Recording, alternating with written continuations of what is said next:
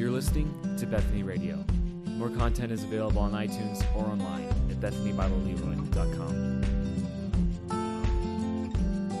Turning your scriptures to Romans 1. We've got a picture would have been maybe 3 weeks ago, from Bodie. Is Bodie here today? Bodie, thank you for this picture. I love it. This is the first picture I've gotten from Bodie, and I look forward to many more. This is heaven.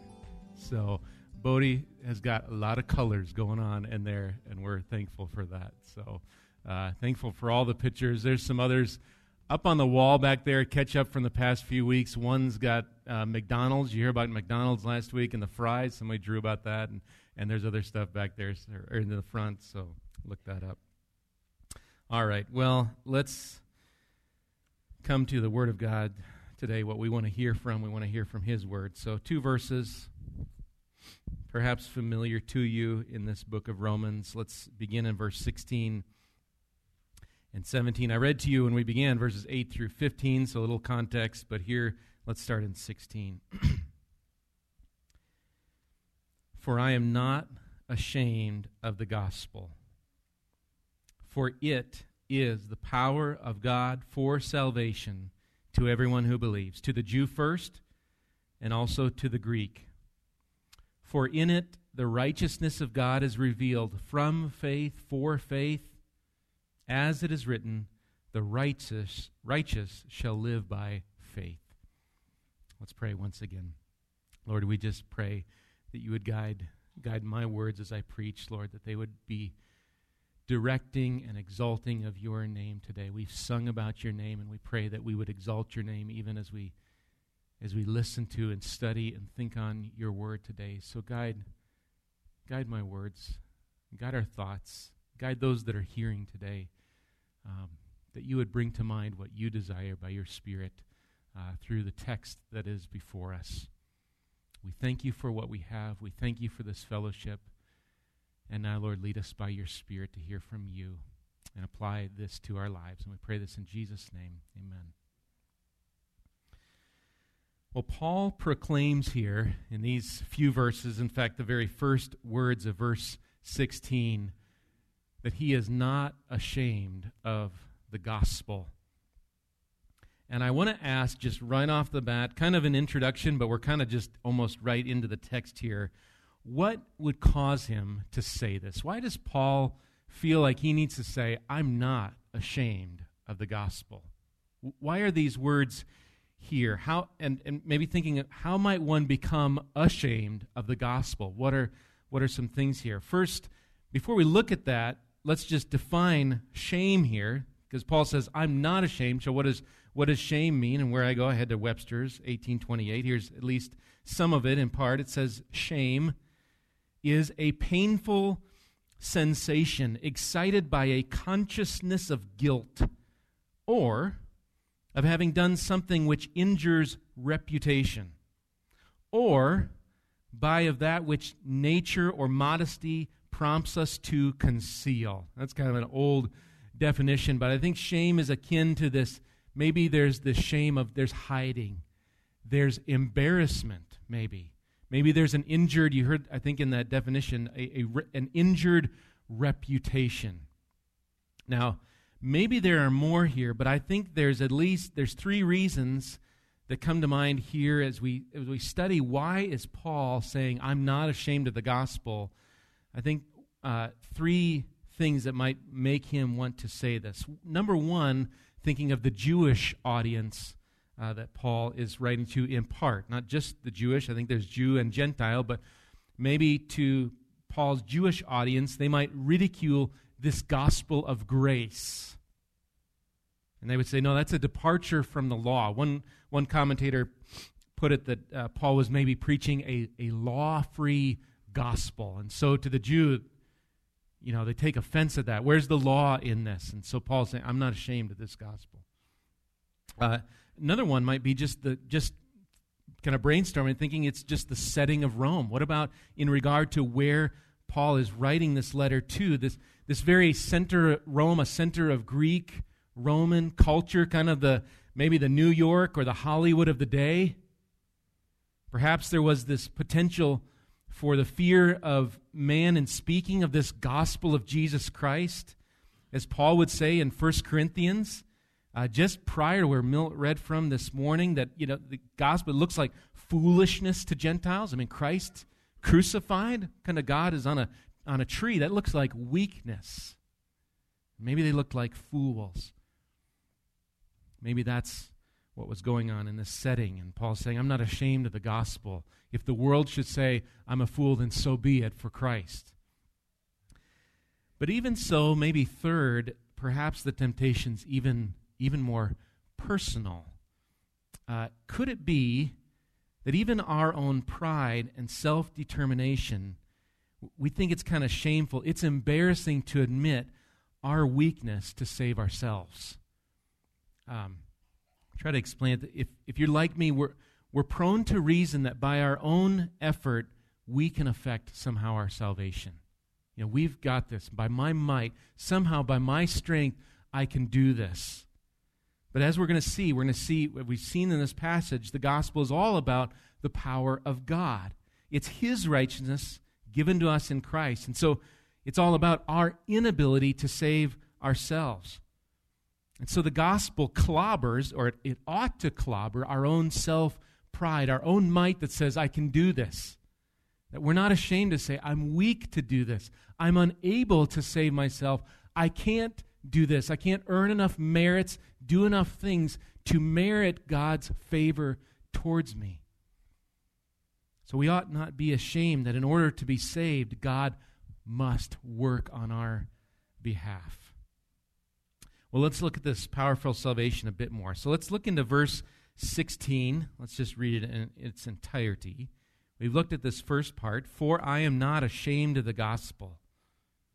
For it is the power of God for salvation to everyone who believes, to the Jew first and also to the Greek. The gospel is God's powerful salvation to all who believe.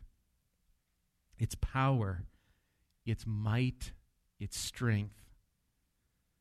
Now, Paul refers to the power of the gospel in 1 Corinthians. So let's go there. Once you head to 1 Corinthians, we're going to read, I love how God does this. We're going to read the passage right before where Milt already read from. So look at 1 Corinthians chapter 1. Look at verse 17. I want you to head there. We're going to look at 25. This powerful gospel, this particular letter to the Corinthians seems to have been written prior to Paul's writing to the Romans. So this is going back in time just a bit, I think, maybe even less than a year. But here we get a view towards what Paul might have in mind. What is this power of God for salvation? What's he maybe thinking here? So look at 1 Corinthians, if you're in chapter 1, look at verse 17. I'm going to start there and just read through verse 25. Now, this is Paul again. So I love it when Scripture helps us understand other Scripture. It's the best commentary there is. So here it is. Paul says, For Christ did not send me to baptize, but to preach the gospel, and not with words of eloquent wisdom, lest the cross of Christ be emptied of its power. The power is in the cross of Christ. And now he goes on, verse 18. For the word of the cross, it's folly to those who are perishing, but to us who are being saved, it is the power of God. For it is written, I will destroy the wisdom of the wise, and the discernment of the discerning I will thwart. Where is the one who is wise? Where is the scribe? Where's the debater of this age? Has not God made foolish the wisdom of the world? For since in the wisdom of God, the world did not know God through wisdom, it pleased God through the folly of what we preach to save those who believe. For Jews demand signs, and Greeks seek wisdom, but we preach Christ crucified, a stumbling block to Jews and folly to Gentiles. But to those who are called, both Jews and Greeks, Christ, the power of God and the wisdom of God.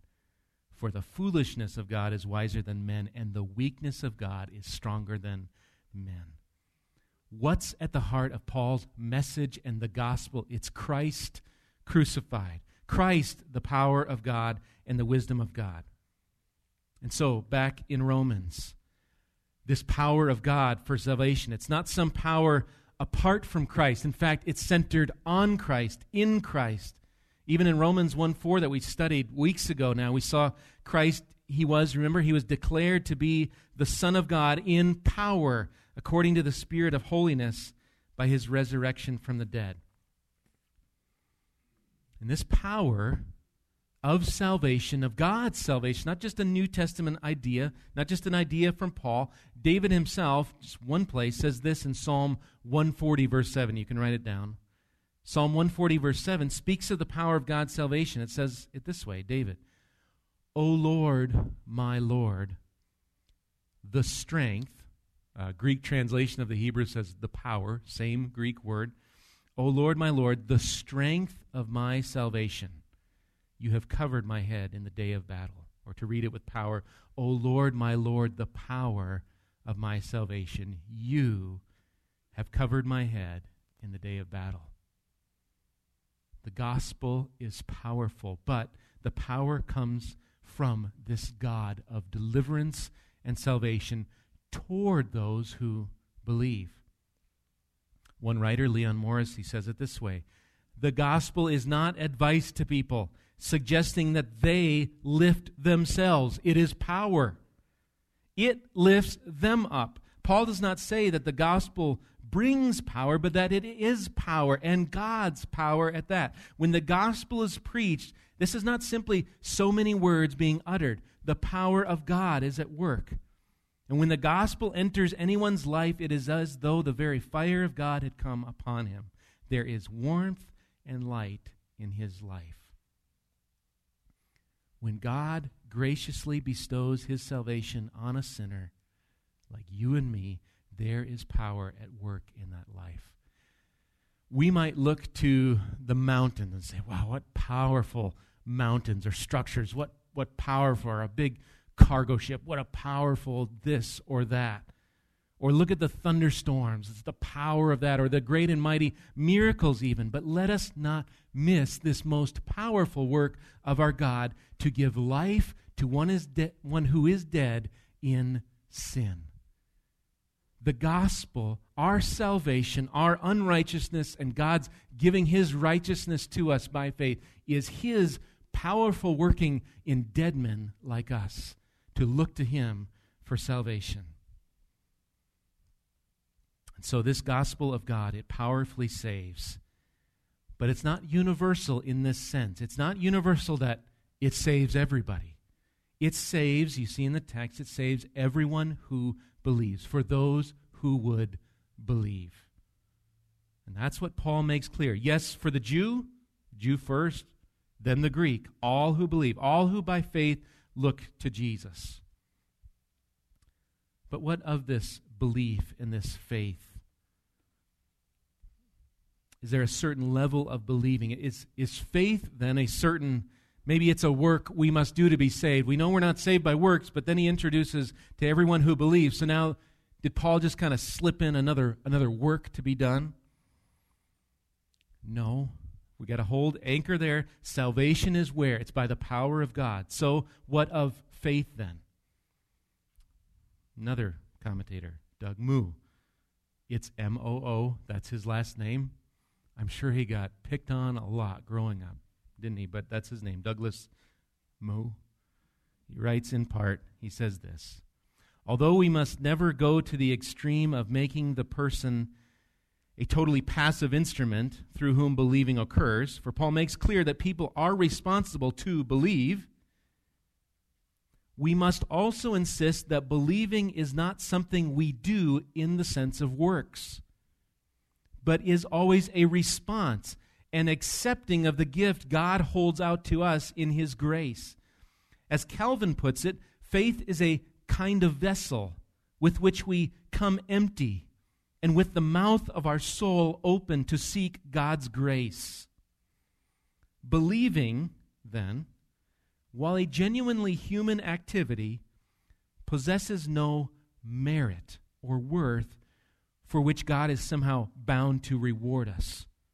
For salvation is, from first to last, God's work. And to glory, all the glory be to God for this work of salvation.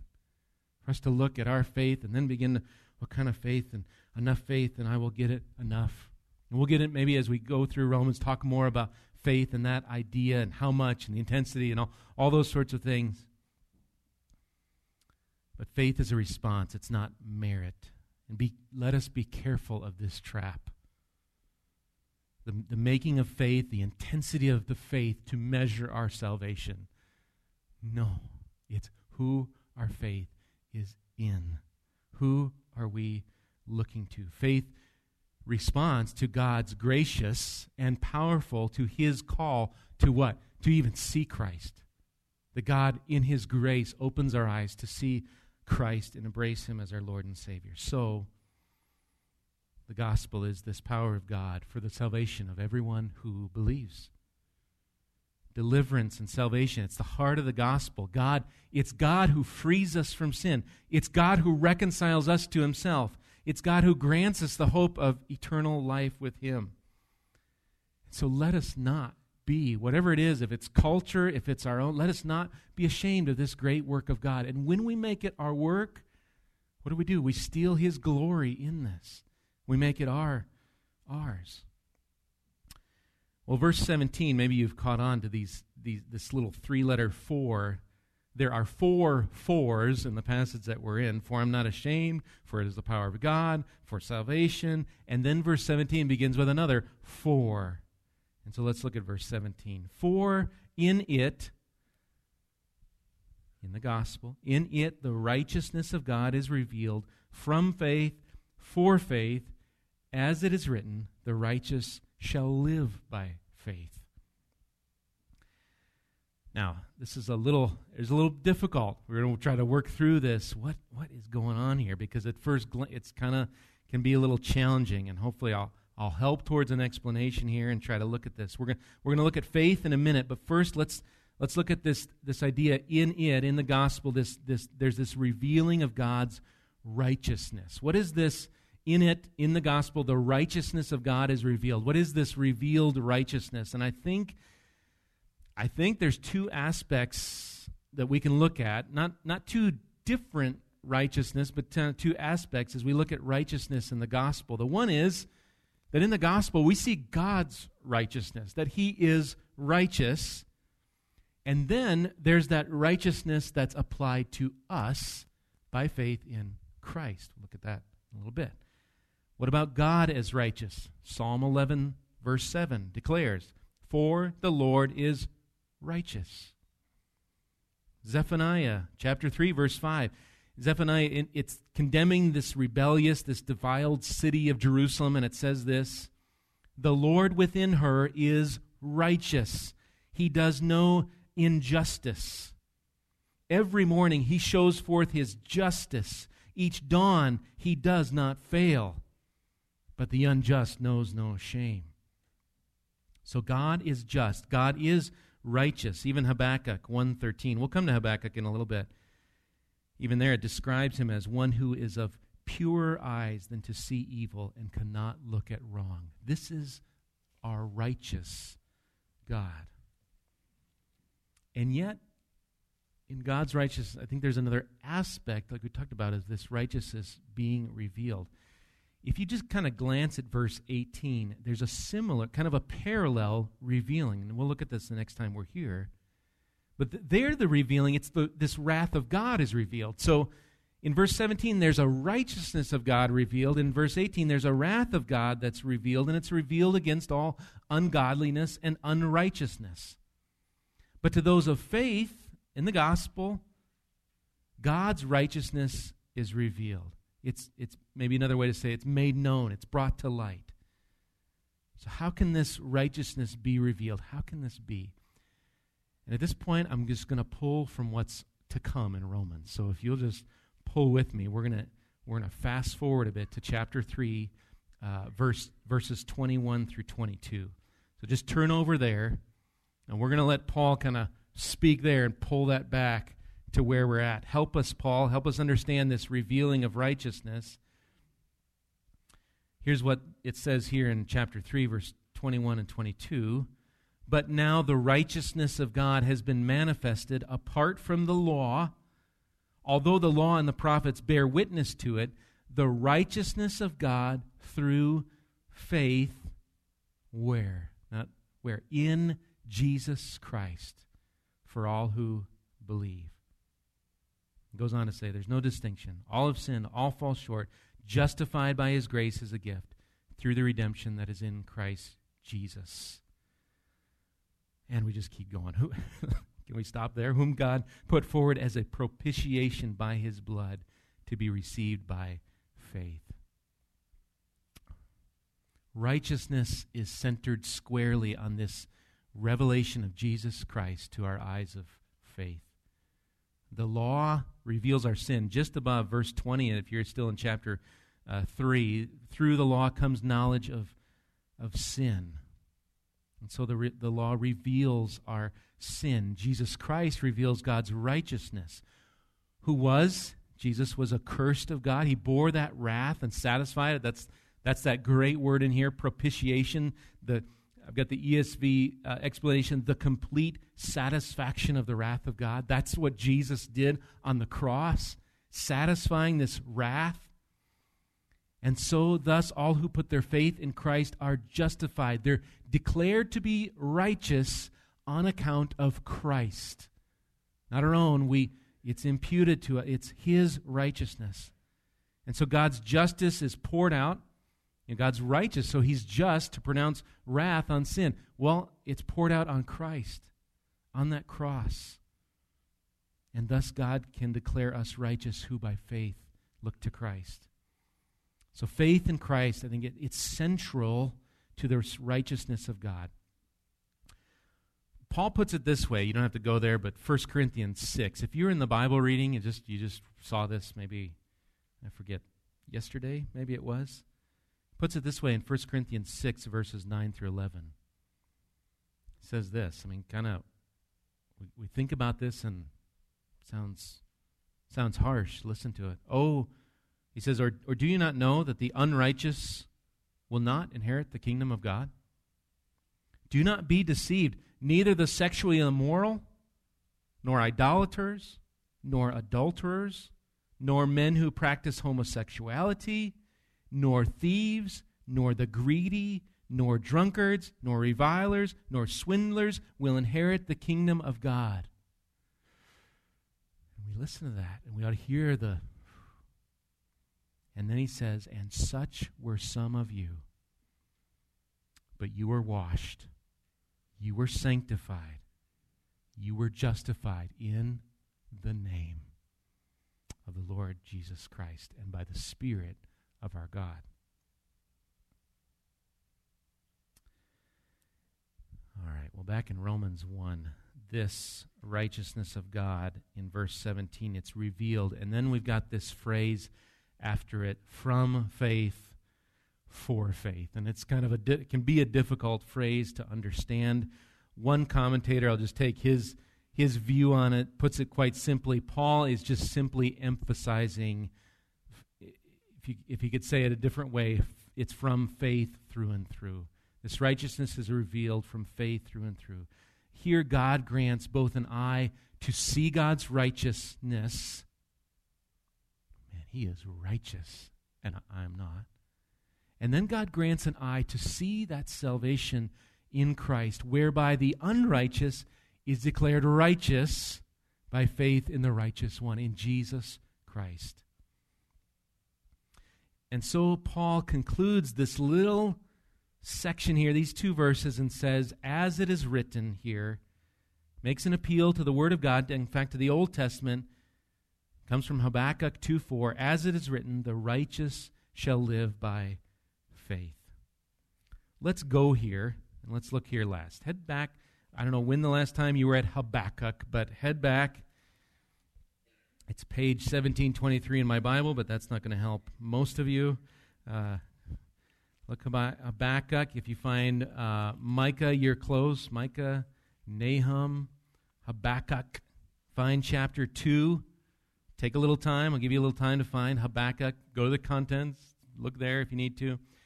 He was a prophet in the days leading up to the Babylonian invasion of Judah. So we're backing up from Paul maybe 650 years prior. So that's where we're backing up to in Habakkuk. And interestingly, this is where Paul is gathering this from here. And so in this book of Habakkuk, I considered reading more of it, but we won't. Even for me, it's going to take some time to understand it. But in chapter 2, if you find verse 2, that's kind of where I'm going to read from. In Habakkuk's eyes, it seems that the wicked to the eyes of Habakkuk, that's prophet, it looks like the wicked seem to just do as they please, while God just kind of stands idly by.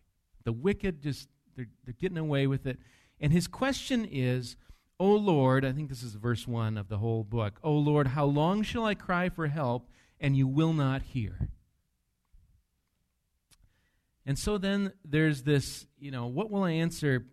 He says at the end, the first verse of chapter 2, concerning my complaint. And then in verse 2, the Lord answers. So let's just read a portion of God's answer in chapter 2, just verses 2 through 4 here. So the Lord answers Habakkuk here. The Lord answered me, write the vision, make it plain on tablets, so he may run who reads it. For still the vision awaits its appointed time. It hastens to the end. It will not lie. If it seems slow, wait for it. It will surely come. It will not delay. And then verse 4, here's the verse. Behold, his soul is puffed up. It is not upright within him, but the righteous shall live by his faith. All right, so let's think about this a little bit. There's a vision you saw in verse 3. This vision that waits for its appointed time. God's righteous wrath and judgment is going to come upon the wicked, and it will come in time. Habakkuk's salvation, as it were, it's coming. He needs to wait for it. I don't know, wait, faith, hoping. I think there's some tie there, but he's waiting for this appointed time of this vision. And so we ask in verse 4 then, what about this? There's 2 lines here. What about this soul that's puffed up, this soul that is not upright within him? I think this is the soul of the wicked. His soul, whose soul? The wicked soul is puffed up. It's not upright. And in chapter 1, verse 11, God said there of the wicked that their own might is their God. This is interesting. Their own might has become their God. Think about this as we're thinking about the power of God and salvation. Here's the wicked that my own might can save me. What a contrast. They trust, they believe, they've got faith where? In their own power. Jeremiah 17:5 says it this way. It says, cursed is the man who trusts in man and makes flesh his strength. I don't know there if that's the same word for power in the Greek that we're looking at today, but that's where his heart turns away from the Lord. And our heart turns away when we say, I'll do it in my own strength. But what of the righteous one here? Verse 4, the second part of verse 4 answers, the righteous shall live by his faith. Now, if you can see these small numbers here, I've got at least in the ESV, it says, but the righteous shall live by his faith, and then there's a little number 1. And another way of maybe translating this word for faith is faithfulness. So it could read, the righteous shall live by his faithfulness. And we're just flooded with questions. Whose faith? His faith? Faithfulness? Who's faithful? All these things. So hang in there, because I think in a way, I think we can see both are even true. The righteous live by faith. Maybe his own faith. The righteous shall live by his faith. For instance, Abraham believed God, and it was counted to him as righteousness. So that's living by faith. But it's equally true that Abraham, in his faith, what did he trust in? The promises of God, the faithfulness of God. So the righteous shall live by his faithfulness, maybe God's faithfulness. We live by faith in the promises of God because he's faithful to all his promises. They're actually all yes in Christ. Paul says it this way in chapter 8 of Romans, and you don't need to go there, but he speaks of this waiting eagerly for our adoption as sons, the redemption of our bodies. kind of this already, we're already sons of God through Christ, and yet we wait for what will fully be one day. Christ returns and we live with him in his presence forever. He says it this way in Romans 8:24 and 25. For in this hope we were saved. Now hope that is seen is not hope. For who hopes for what he sees? But if we hope for what we do not see, we wait for it with patience. Habakkuk was to wait for the vision. To wait, I'd say to live by faith.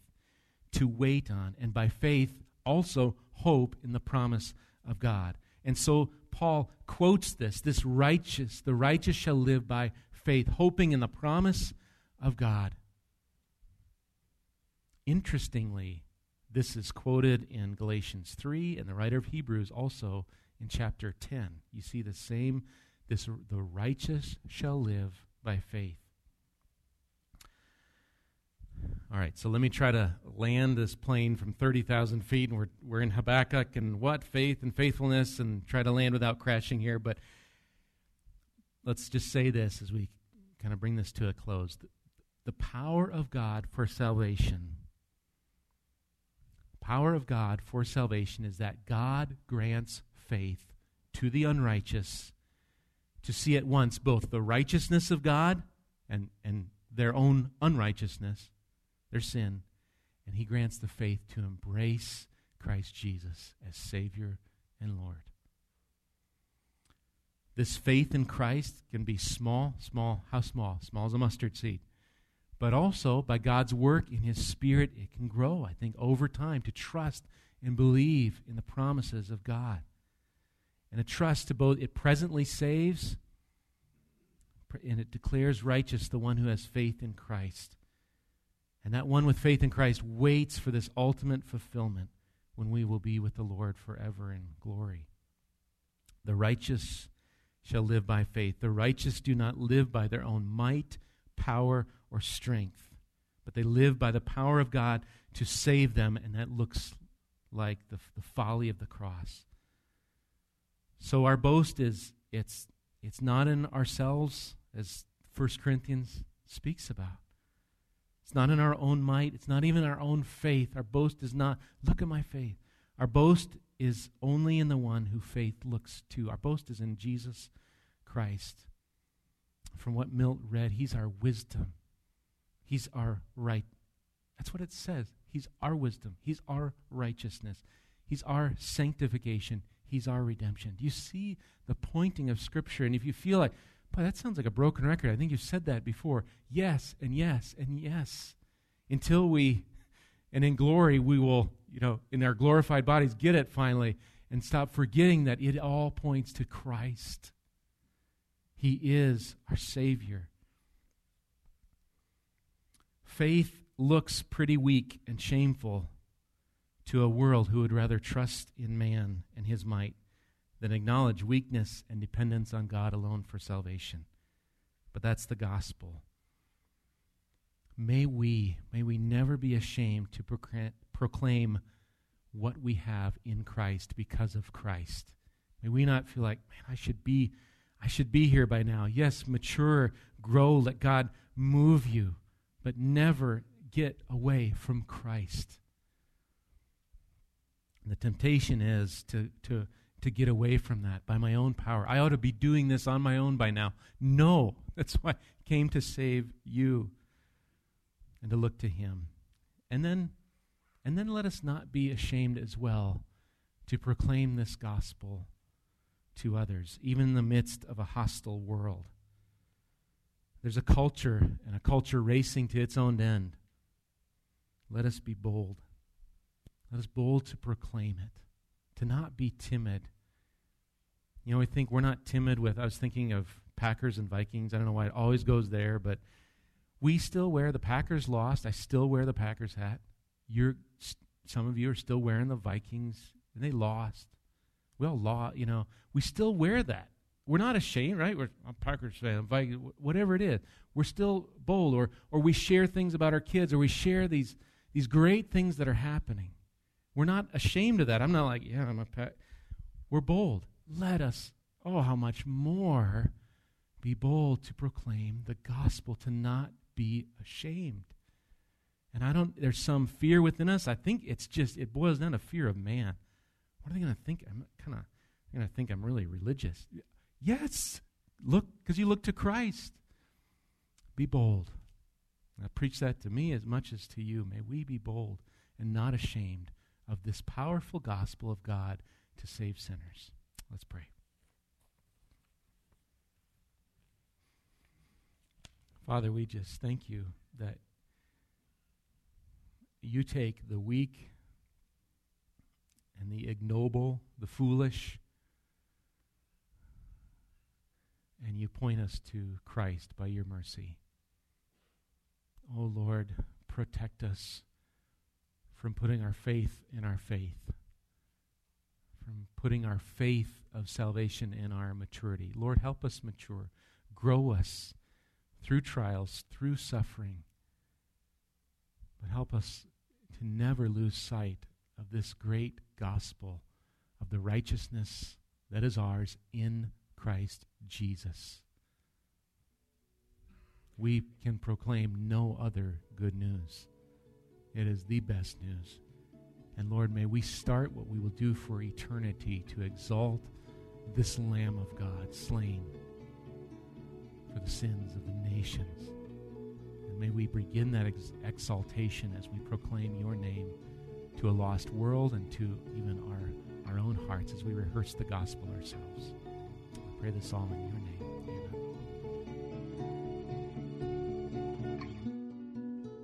You've been listening to Bethany Radio, a production of Bethany Bible Church in Leroy, Minnesota.